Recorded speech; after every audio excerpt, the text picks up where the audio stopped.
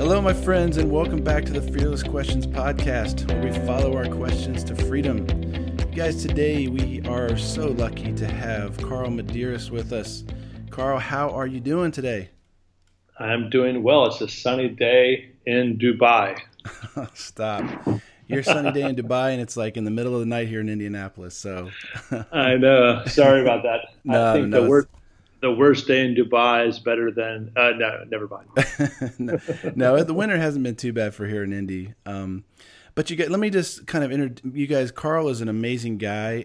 He pretends to be a little bit Clark Kentish, but he's actually much more superhero, minus the cape, I think. But Carl is an expert in Arab American and Muslim Christian relations. He's the author of a bunch of books that you should check out. You've got a tremendous annual conference called the Simply Jesus Gathering. And one of my favorites is that you're sort of a backroom peacemaker with Israeli and Palestinian folks. And I think you met the Pope last year, so you're pretty much filling up the resume really quickly here. Yeah, the Pope and I go golfing on the weekends. Hey, you know what? You've been closer than I have, that's for sure.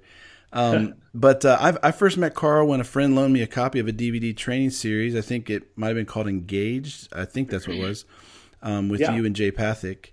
And really enjoyed that. And after doing some studying on Islam and the Quran and spending some time in Muslim communities overseas, I wanted to hear more. And I came across you were offering at the time a college course on Jesus in a Muslim context, which I sat in on, audited, and loved it. And then I started reading some of your other books, Speaking of Jesus, Adventures in Saying Yes, and then through our mutual friend Scott, I even got to end up serving some Syrian refugees outside Zatari in Mafraq, Jordan, which was a tremendous experience. And so, first, just let me say thanks for you being willing to share your time with us, Carl.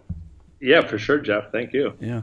And now I know you're asked to share your stories and speak all over the world, and I really appreciate your willingness to kind of share them again with us today because while they're familiar to you, so many people listening have never heard them. And I think it's something that our hearts and minds, sometimes we're closed off to peoples and parts of the world that maybe we don't need to be. And so, you're this kid from Nebraska growing up, right? And you decide you're going to spend your life in the Middle East. And where'd that come from? Like, why did you go overseas?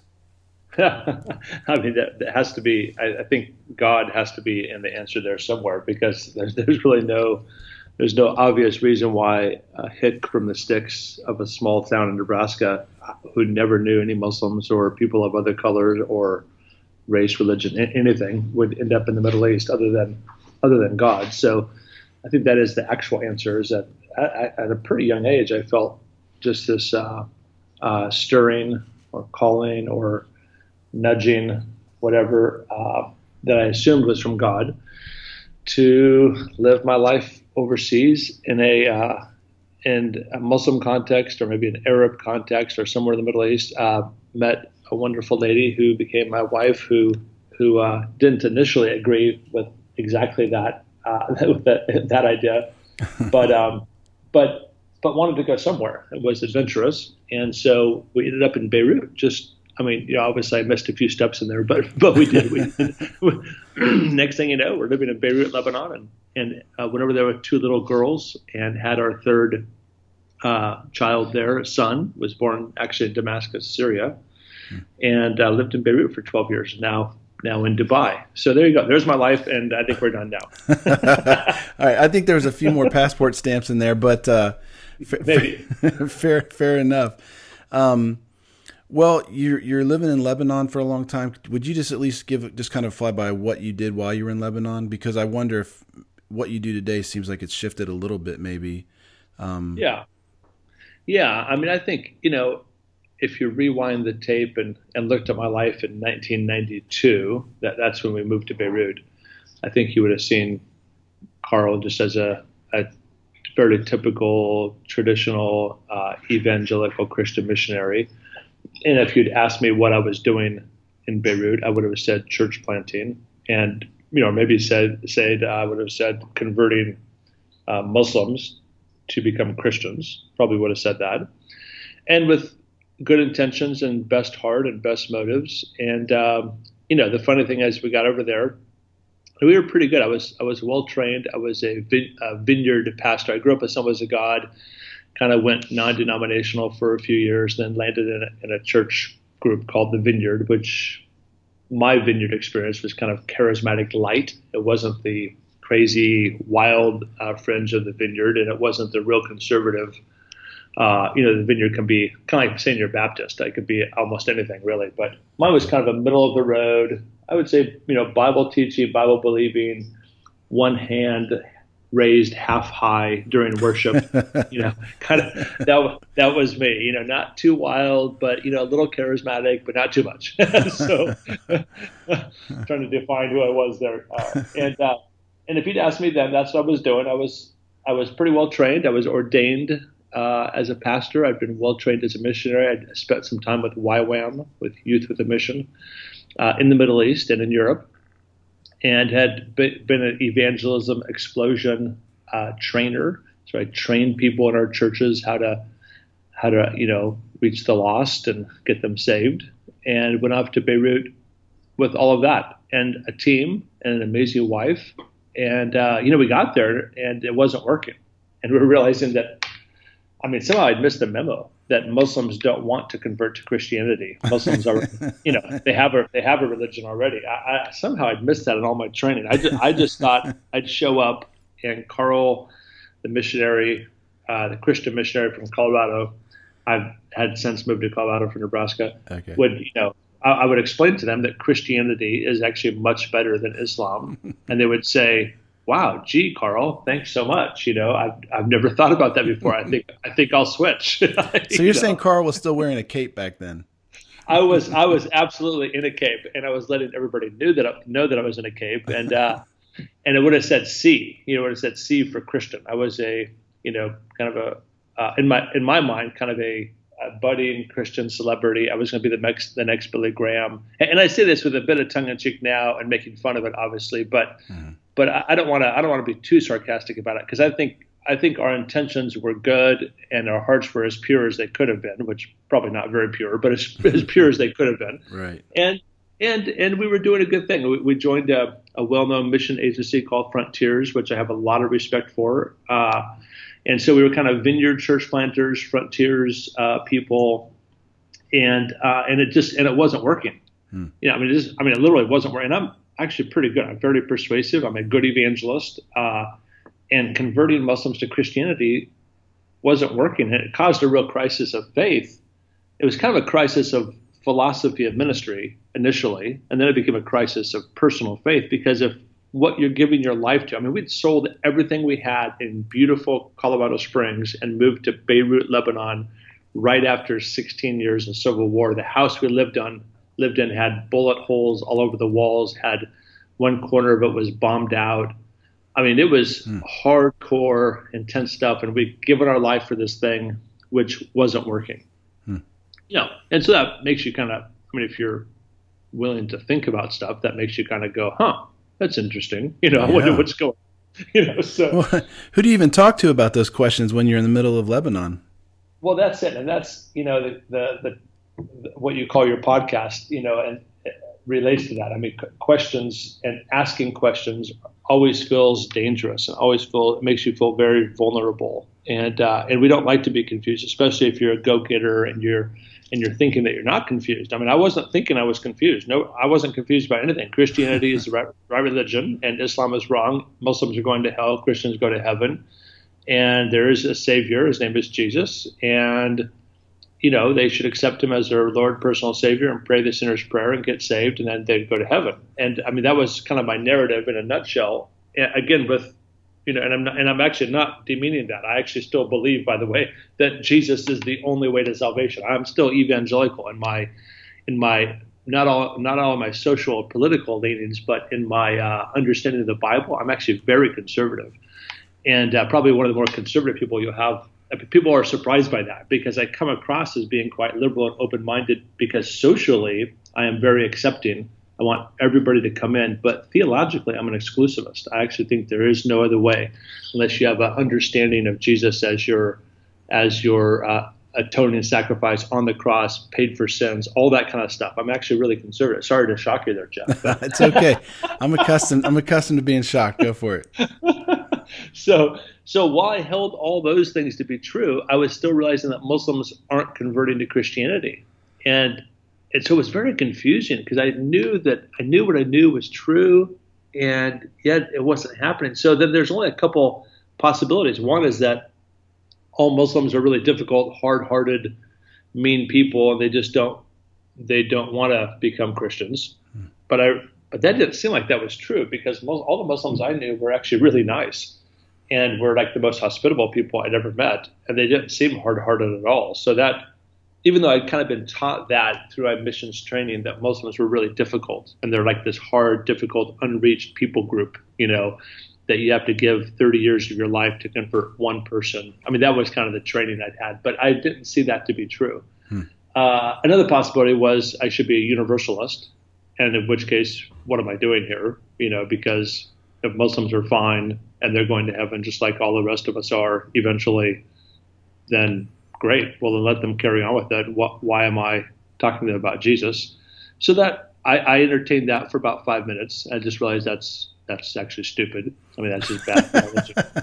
And I want to be a universal. I always tell people that's my dream. My dream in life is that universalism is actually true. That we get to heaven and there's Osama bin Laden right at the gates welcoming me, and ta-da, he's saved somehow between when he got shot in the head by the Navy SEAL guy until now, sometime in there, he got saved and he went to heaven. I hope that's true. May that be true. I just don't think it's true, and I don't want to bank on that being true and be wrong. So I got rid of the universalist idea. Muslims are nice. That's not true. That they're hard. Universalism is, I think, just bad theology. And so it kind of comes down to maybe there was something wrong with me, what I was saying, what I was doing, how I was. So I actually went back to the Gospels and the Scriptures and just searched again, and I actually found some shocking things. This is crazy, but I realized for the first time, I'm 31 years old, 32 years old, right in there, been in Beirut for a year or two, and I realized that Jesus wasn't even a Christian. He was Jewish. That thought had never hit me before, that Jesus wasn't a Christian. He's a Jewish guy, 100% Jewish. Jesus, not American. He's not white. He's not Republican. He's also not Democrat, but it's more interesting to say he's not Republican. So, You're just tearing off all the charade today, aren't you? You're just letting it loose. Let's just go. I mean, Jesus isn't the nice white Christian guy that I have in my head. He's a brown-skinned, short, hooked nose Palestinian Jew from the Middle East, and he's not a Christian, and he did not start a religion called Christianity. I mean, he didn't. I mean, there's actually not even a hint of him starting a religion called Christianity. That's what's so ironic about when we preach Christianity. The funny thing about that is, I mean, among about a million things, is that Jesus, the one that we all say we believe in and follow, our friend, Lord, King, Master, Savior, God, he wasn't Christian, and he didn't start the religion that we now all belong to. He didn't mention the name. It's mentioned once in Acts. It said they were called Christians in Antioch. So we don't know who called them Christians, but probably as a derogatory, negative term. But somebody called them, little Christs, which is what Christian actually means. And but Jesus never used that word, and he didn't show up saying, "Man, this old religion that I started a couple thousand years ago called Judaism, it's really not working, and so I'm going to start a new one, and I'm going to name it after my last name, Christ," which isn't his last name, by the way. So, well, isn't that funny? The last time I heard someone tell my friend always had a bumper sticker that said God's last name isn't damn it. That's the only time I've heard God's last name talked about like that. But look, one of your books you wrote, and speaking of Jesus, I kind of heard some people were giving you a hard time. We've already heard you like to say sort of provocative things to get people thinking, but sometimes they were kind of challenging you. You make a delineation between the idea of being a Christian, like Christianity, like you're talking about now, and then the idea of being a follower of Jesus. And, was it just semantics, or is there an important difference there? Like, what is it you ended up responding to that with? Well, yeah, I mean that's where that's the logical outflow of what I was saying, that if in fact Jesus didn't come to start a new religion called Christianity, which he didn't do. I mean, I don't even know how you could argue against that point. He came to start a new way. He came to bring a new kingdom. There's lots of things that you could say Jesus came to do, that he did come to do, that he talked about all the time, like the kingdom of God is now here. And he's the king of this kingdom. Like, that's a really clear thing in Scripture, right? But I've come to start a new religious system called Christianity. That is for sure not in the Bible. So if that's not in the Bible, then calling ourselves a Christian doesn't actually make sense, because a Christian is an adherent to Christianity, kind of like a Muslim is to Islam, or a Jew. You call a Jew is a person who follows the religion of Judaism, or a Hindu is to Hinduism. A Christian is to Christianity. And so if that's the case, if the religion of Christianity, and I'm not down on that at all. I mean, I think as far as religions goes, it's probably in the top three. You know,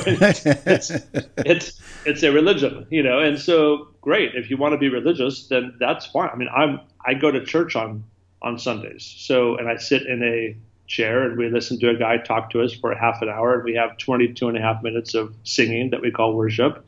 And then we pass a basket, we put our money in there. That's Christianity. And there's actually nothing bad about that.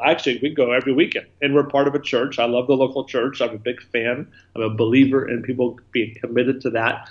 And so that's part of the religion called Christianity. It's just don't confuse that with Jesus. So the reason why I call myself a follower of Jesus and not a Christian is because I'm actually following Jesus. And so why not just say that? Why not say the thing that you have to end up explaining anyway? If you go out right now, like if everybody that was listening to this is actually a fun thing to do. I don't know if anybody would do this, but whoever's listening to this, if you after, you know, if you make it through this podcast, you know, before throwing down your headphones in disgust and anger, you know, if you'd walk out like and ask 5 people on the streets of whatever town you live in, something about Christianity, maybe say something like, you know, hey, just doing a little random personal survey here. I'm searching, kind of thinking about stuff.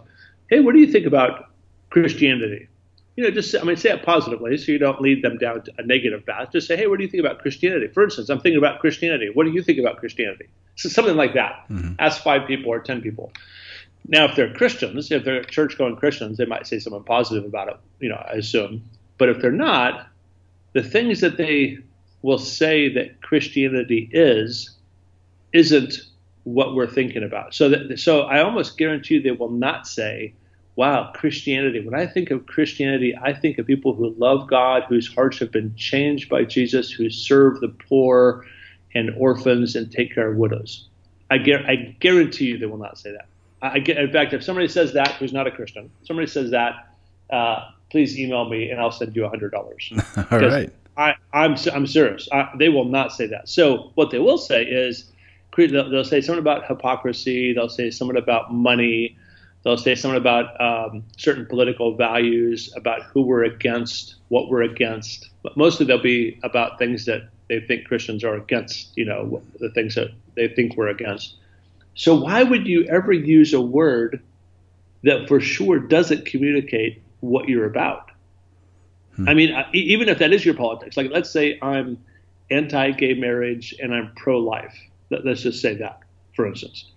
Then you say Christianity and they say that. Well, that might be your politics. Actually, that could be your politics. But that's not the point of what Jesus was talking about.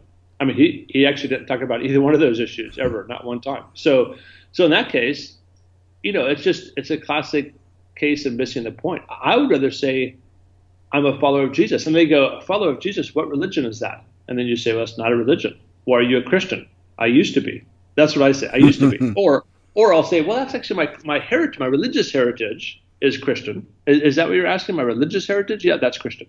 But who I am, what I do, how I think, what I believe is Jesus. And I want to follow him because, man, he is amazing. I don't know if you ever met Jesus before. He's freaking amazing. I mean, do you know the things that he said and did? You know who he pissed off all the time were religious people. Religious people hated Jesus. And So that's provocative in the best and most helpful way I could ever think of being provocative. Yeah, and one of the things I think is interesting is, you clearly have developed a real trust for Jesus and an affection for him. And in one of your other books, Adventures in Saying Yes, I loved the first chapter. It's just called Fear is Scary. And what I think is interesting is it seems like your trust and I'm reading into this, but it seems like your confidence in being a follower of Jesus seems to be kind of reinforced by adventures you've taken and trying to follow him, and that he's come through for you in ways that have just really reinforced the dynamics of your relationship with him. Is that fair to say? Yeah, absolutely. I mean, there's like you and I, Jeff, we could say now that we know each other. So we've talked on the phone now, talking this way. We've read some stuff. You're friends with some of my friends and vice versa. So if somebody says to me, do you know this guy, Jeff Blackburn, that does some podcasts and some other stuff? I think he lives in Indiana or something. I would say, oh, yeah, I know Jeff. And so actually that's true, right? I mean, I do know you, and vice versa. You do know me. But there's levels of knowing. So I think a lot of people who would call themselves Christians, for instance, would say, of course I know Jesus. And then if I ask them, why do you think Jesus focused so much on calling himself the Son of Man? They would have no idea how to answer that. If I were to ask them, so what's the most important teaching that Jesus gave? Clearly, I mean, it's actually a real easy thing to answer, because he said, this is the thing that summarizes everything. What's the answer? I mean, it's the Great Commandment. So some people will get that answer. Or if I ask, why does he always say, love your enemies? Why does he focus so much on worrying about, he talks about your enemies actually a lot. I mean, it's one of his biggest topics. People wouldn't know why, or that he even did that maybe. Or what's the number one subject Jesus talks about? He talks about money more than anything else. And then I want to know, why is that? What is the Sermon on the Mount? What are the 3 or 4 main themes of his most important teaching ever in Matthew 5, 6, and 7? How many parables? Jesus told 45 stories that changed the world. Do you know 10 of, imagine God in all of his wisdom. Imagine God 100 gazillion years ago, up wherever he was talking to himself, or however we say that, and the Father pulls over the Son and says, okay, here's the deal, Son. We're going to send you down to this planet. Now they're, just dinosaurs there, or whatever you think about that. And whoops, sorry, never mind. But soon there's going to be some people that look, sort of like actually you, Jesus. It's interesting. And you are going to go down there, and you're going to spend just a couple years with them, and you're going to teach them, and you're going to tell them 45 random stories that don't make any sense. That's our strategy. That's the strategy. Strong That's strong. Strong game. He's got some serious game there. I mean, think about that, and then think: do they rehearse? Like, did he rehearse the parable of the prodigal son, Luke 15? Did it start out with three daughters? Did it start out with the oldest son obviously asking for the inheritance, because the younger son asking doesn't even make any sense? I mean, does he rehearse it? Does he boil it down, or is it spontaneous? I mean, does it just come out of his mouth? I mean, all of a sudden he thinks, by the way, there was a wealthy patriarch who had 2 sons, and the youngest son, while the father was still alive, asked for his half of the inheritance. I mean, did it just come out like that spontaneously? I don't know. And do we think about that? And why did Jesus speak in parables? The scripture actually tells us why, so we won't understand. And then, do you understand? Do you understand why Jesus would say, I'm speaking in random stories that you don't understand, so that you don't understand? Why did he do that? See, I didn't know any of that. I'd been a Christian all my life. My dad's a pastor. I'm an ordained pastor. And anything I just now said, which all just were off the top of my head, I didn't know the answer to any of those. That's because I wasn't following Jesus. I was following my religion. Well, I'm interested by that, because you're talking about these parables Jesus told and how he would do things that didn't make sense. And then I see you in your life, actually, as you began to follow Jesus, it seems like even the circumstances that it took you to didn't make sense. Like, I don't know if you remember the story, but you tell a story about, I don't know if it just ends up being like a tent revival or something, but you're basically talking about Jesus in a Muslim community. Is that, do you recall the story? Oh, yeah. Yes. But the fact that you call that tent revival is hilarious. I don't think we're allowed to say that. That sounds like 1950s Oral Roberts Pentecostalism. I love it. Look, you're the one that awesome. Said you wanted to be Billy Graham, okay? I didn't say that. That was my closest, that was my closest near Billy Graham stint of all time. Yeah, so we actually ended up having this tent where I traveled around southern Lebanon, the Shiite Hezbollah-controlled area of Lebanon for a few years, preaching to huge crowds, actually, and just talking straight up about Jesus. And one of the formative moments was I actually ended up in a mosque because the tent was rained out. It was a real rainy day. So the local imam, the Muslim leader, asked me if I'd want to speak that night in his mosque. So imagine this. Imagine that. The Muslim imam of that city in the south of Lebanon near the Israeli border came to me and said, Mr. Carl, would you like to come preach about Jesus tonight in my mosque? Can you imagine how could that even happen? And I actually don't know the answer to that. It did. It just happened. I don't know why he did that, but he did. And then right before I got up to speak, his mosque was packed full of about 300 Shiite Muslims. Right before I got up to speak, he ran up behind me and tapped me on the shoulder. He said, Mr. Carl, one thing, just one thing. And I assumed he was going to say, never mind, this is ridiculous. Of course you can't preach about Jesus in my mosque. Right. What are you thinking? It was all a joke. But what he said was, one thing, please do not speak about Christianity, just Jesus. And then he sat back down. And my head was just, this was like in the midst of this transition that I talked about a few minutes ago, where I'm kind of thinking, what's going on here? Is it Christianity? Is it Jesus? Is it all a farce? Do I even believe? What's going on? And so when he said that, it was just, God used a Muslim imam to speak prophetically. I don't know a better word to say than prophetically to me at that moment, to say, I don't even know what he meant by that. I don't know what he was thinking he meant when he said that. But all I know is what I heard was, Carl, Christianity is not the answer. Christianity does not save you. It does not rescue us. It does not set our path right. It does not bring justice and peace and all good things to the world. It does sometimes, by the way. It does sometimes. And actually the history of Christianity is full of good things and full of wonderful churches, full of wonderful people doing wonderful things. But that's because those people love Jesus. It's not Christianity, it's Jesus. And so we know that, right? If you're any kind of a Bible-believing, serious Christian kind of person, evangelical or not, whatever. If I say to you, hey, Jesus is the answer, we go, yeah, I know, I have that bumper sticker too. We know Jesus is the answer. And then we go right off and forget it. And we start talking about Christianity. And I'm just trying to say, well, let's talk about the thing that we're talking about. Let's not go around. Let's not beat around the bush. Let's just say Jesus is awesome.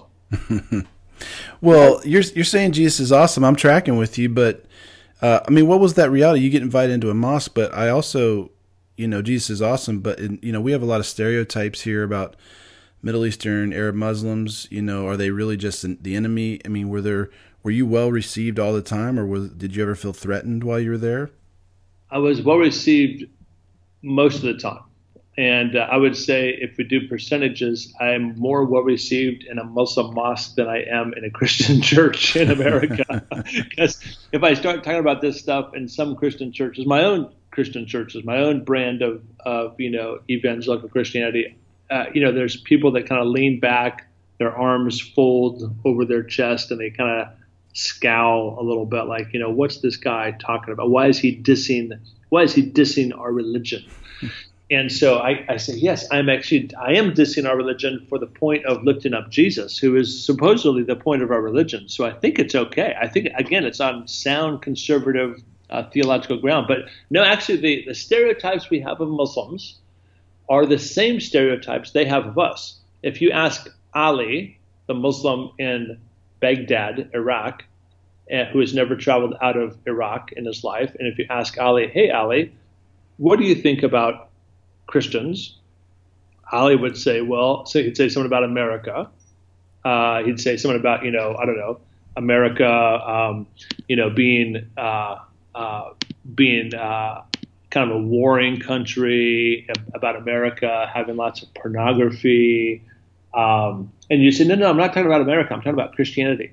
Yeah. He said, yeah. So anyway, so America, at Starbucks and McDonald's. No, Ali, I'm talking about Christianity, not America. Christianity. What do you think about Christianity? He said, yeah, I know. That's what I'm saying. And then the Pope, and then you go, aha, he's not even American. Oh yeah, that's right. He's not American. I don't know where he's from. But so they get bad families, divorce rates, gang warfare, pornography, militarism, imperialism, colonialism, the Catholic Church, and Game of Thrones probably thrown in there. I mean, it all get mixed up in this thing that they're thinking is Christian. So they do to us exactly what we do to them. So they see this stuff. They have TV. The whole world now has internet and TV. So what a brilliant thing. So we export all of our stuff to the rest of the world, and they look at it and they think it came from America, Hollywood, LA, whatever. So it must be Christian. It's what we do to them. And so we see stuff on TV. We see Muslims blowing stuff up, and we just see people that look like they're always angry about something. We're not sure what they're angry about. But so the 0.01% of Muslims who are doing crazy things, we think they're all ISIS, or they're all Al Qaeda, or they're all terrorists, because that's what the news talks about. That's what the news focuses on. So they do to us what we do to. So no, that's not true. Muslims are the most wonderful people in the world. Muslims are. Now, I'm not a fan of their religion. I don't even like my own religion. So if I don't like my religion, Christianity, I'm sure not going to like theirs. You're an equal opportunity hater of religion. Is that what I hear you saying? Exactly. I am. And I think I excuse myself from, for hating religions because of Jesus. He was really, really hard on religious zealotry. He did not like religious zealots. I just read this morning, Matthew 6, verse 1. I was actually sharing this verse with somebody else just a couple hours ago. And the first, verse, it's interesting. All the first verses of the Sermon on the Mount are pretty powerful. 7:1 says, do not judge. That's a pretty powerful verse. 6:1 just says, don't do your righteous deeds in front of men so they will see, but do it in secret so your Father in heaven will approve. And it goes on to say, if you do it in front of men, you'll get your reward now, but you won't have your reward in heaven. So whatever that means. I mean, in other words, God's just saying, don't show off. Don't be a religious show off. And again, don't pray loudly in the street corners like those Pharisees do, but go into your closet and close your door and pray in secret so your Father in heaven, who will hear you in secret, will reward you in public.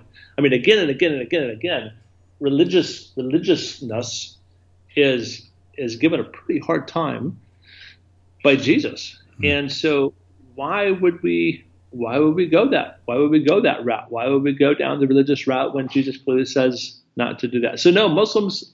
So Islam does do that, like Christianity does do that. They tend to tout their religiousness in front of men, which is unfortunate, and that's what religions do.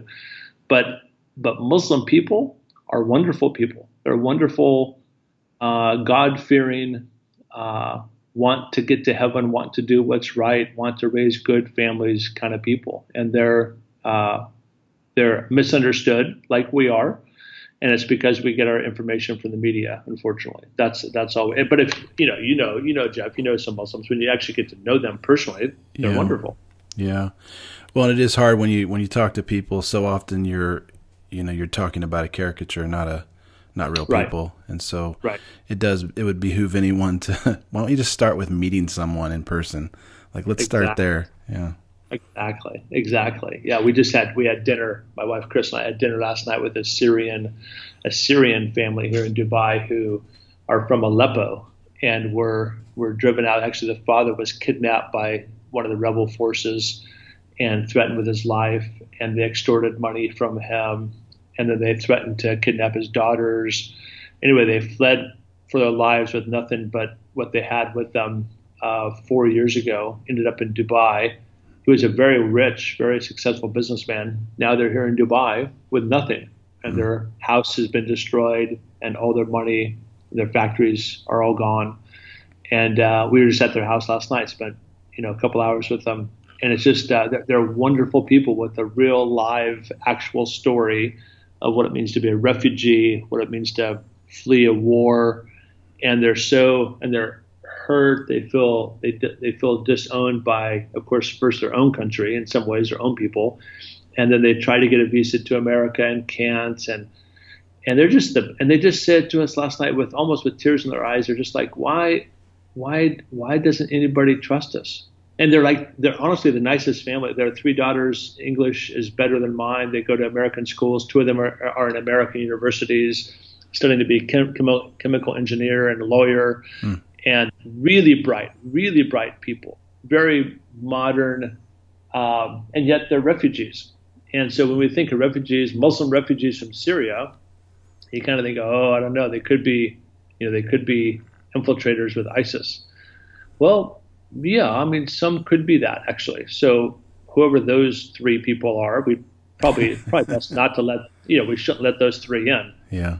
But the rest are just like this family last night. They ran out of the country with the clothes on their back, and they're political refugees, and they're very, very professional, well-spoken, well-educated people that would be a benefit to anybody's society. But we don't know that because we're afraid of them. Fear is our enemy. Fear is the number one enemy, I think, of all things that are of Jesus. Yeah, and I think you're one of the few people that I've heard say the same thing, that fearless questions, we go with that saying that the Bible does say that perfect love drives out fear, but that fear drives out love too, and that how can you love something you're afraid of? And I've also heard you talk about the fact that sometimes we try and we explain all this stuff away because we're insecure about what we believe, what we don't believe. We're not sure sometimes, and we hide behind that. But what are the questions you wish people were asking? I mean, one of the things we do here is we want to not be afraid of the questions, and you're around the world engaging this on the front lines. Like, what do you wish people were asking? I just wish people were asking more questions about Jesus. I mean, I sometimes I'm thought of as the Muslim guy, but I don't want to be the Muslim guy. I want to be the Jesus guy. And Jesus loves Muslims. And so when you get to know Jesus, you end up loving Muslims. Jesus loves refugees. So when you get to know Jesus, you end up loving refugees. I think we make a mistake. We often bypass Jesus and we go to loving refugees or loving immigration, or my big passion in life is, helping Christians understand Muslims. Whenever we go to the cause, we get the cart in front of the horse. In this analogy, the horse is Jesus. Just to be clear, in case you missed that. So, a really good horse. Yeah, a really, really good horse, a big, strong horse, a black Arabian stallion, probably. There you go. So yeah, I think I just wish people were asking more questions about Jesus, the why questions. I mean, so a Muslim will say to me sometimes, I don't think Jesus died on the cross. Muslims typically don't believe in the crucifixion. And, every Christian will say, well, of course he died on the cross. And then we'll spew out some doctrine of the atonement, which I generally believe, but they'll just kind of say it, or they'll talk about the Trinity. They'll just say, well, I believe in the Trinity. But I don't think we ask the why questions enough. So the question isn't, did Jesus die on the cross? The question is, why? Why would he have died on the cross? I mean, if he died on the cross, why? Why did he call himself the king? And the king of what? And the king of who? And who's in his kingdom? And why is the title Son of Man so powerful? In my opinion, more powerful than the title Son of God. Why is that? What does that even mean? I mean, I just wish we would ask deep. I think it's, especially in the tradition I came from, and I think you did too, Jeff, the kind of an evangelical Bible teaching, believing tradition. Mm-hmm. You're taught stuff, you're taught information, we call it doctrine, and then you just kind of check off on that. You check those boxes and you say, yep, I believe that. So yeah, I believe the Trinity, I believe, so we believe all these doctrinal boxes, and I actually still do. I believe, I would say almost all the doctrine I grew up with, I still believe. I just don't believe it for the same reasons I believed it before. Like, you're not planning to, I always want to, keep a number 2 pencil next to me so I can get the Scantron right when I get to the gates of heaven, Yeah, exactly. Yeah, that's a good way to say it. So I just think I want us to be asking questions about Jesus, about who he was, why he said what he said, why, you should be asking, why did he speak in parables? What was the point of that? And why was he only here for 3 years? Why did he only choose 12 people? And why, after 3 years of being Jesus and preaching like crazy, does it seem like only about 500 people even really believed in him? That's actually not very good. I mean, he's, as a church planter, he'd be middle of the road. Yeah, his conversion rates are not where they need to be. They're not that good, and baptism was way down, and being filled with the Holy Ghost, speaking other tongues, according to my tradition of Pentecostalism, was really poor. So, what's up with that? That's the questions I want people to be asking. Mr. Carl, I love you, man. I love what you're doing. I love that you're chasing after Jesus. You're saying yes to the adventure of following him. And I hope people are listening. Check out your carlmedearis.com and simplyjesusgathering.com. Are those the two best places for people to check out or follow along with? I don't know if you're still blogging a lot or mostly just writing and speaking or.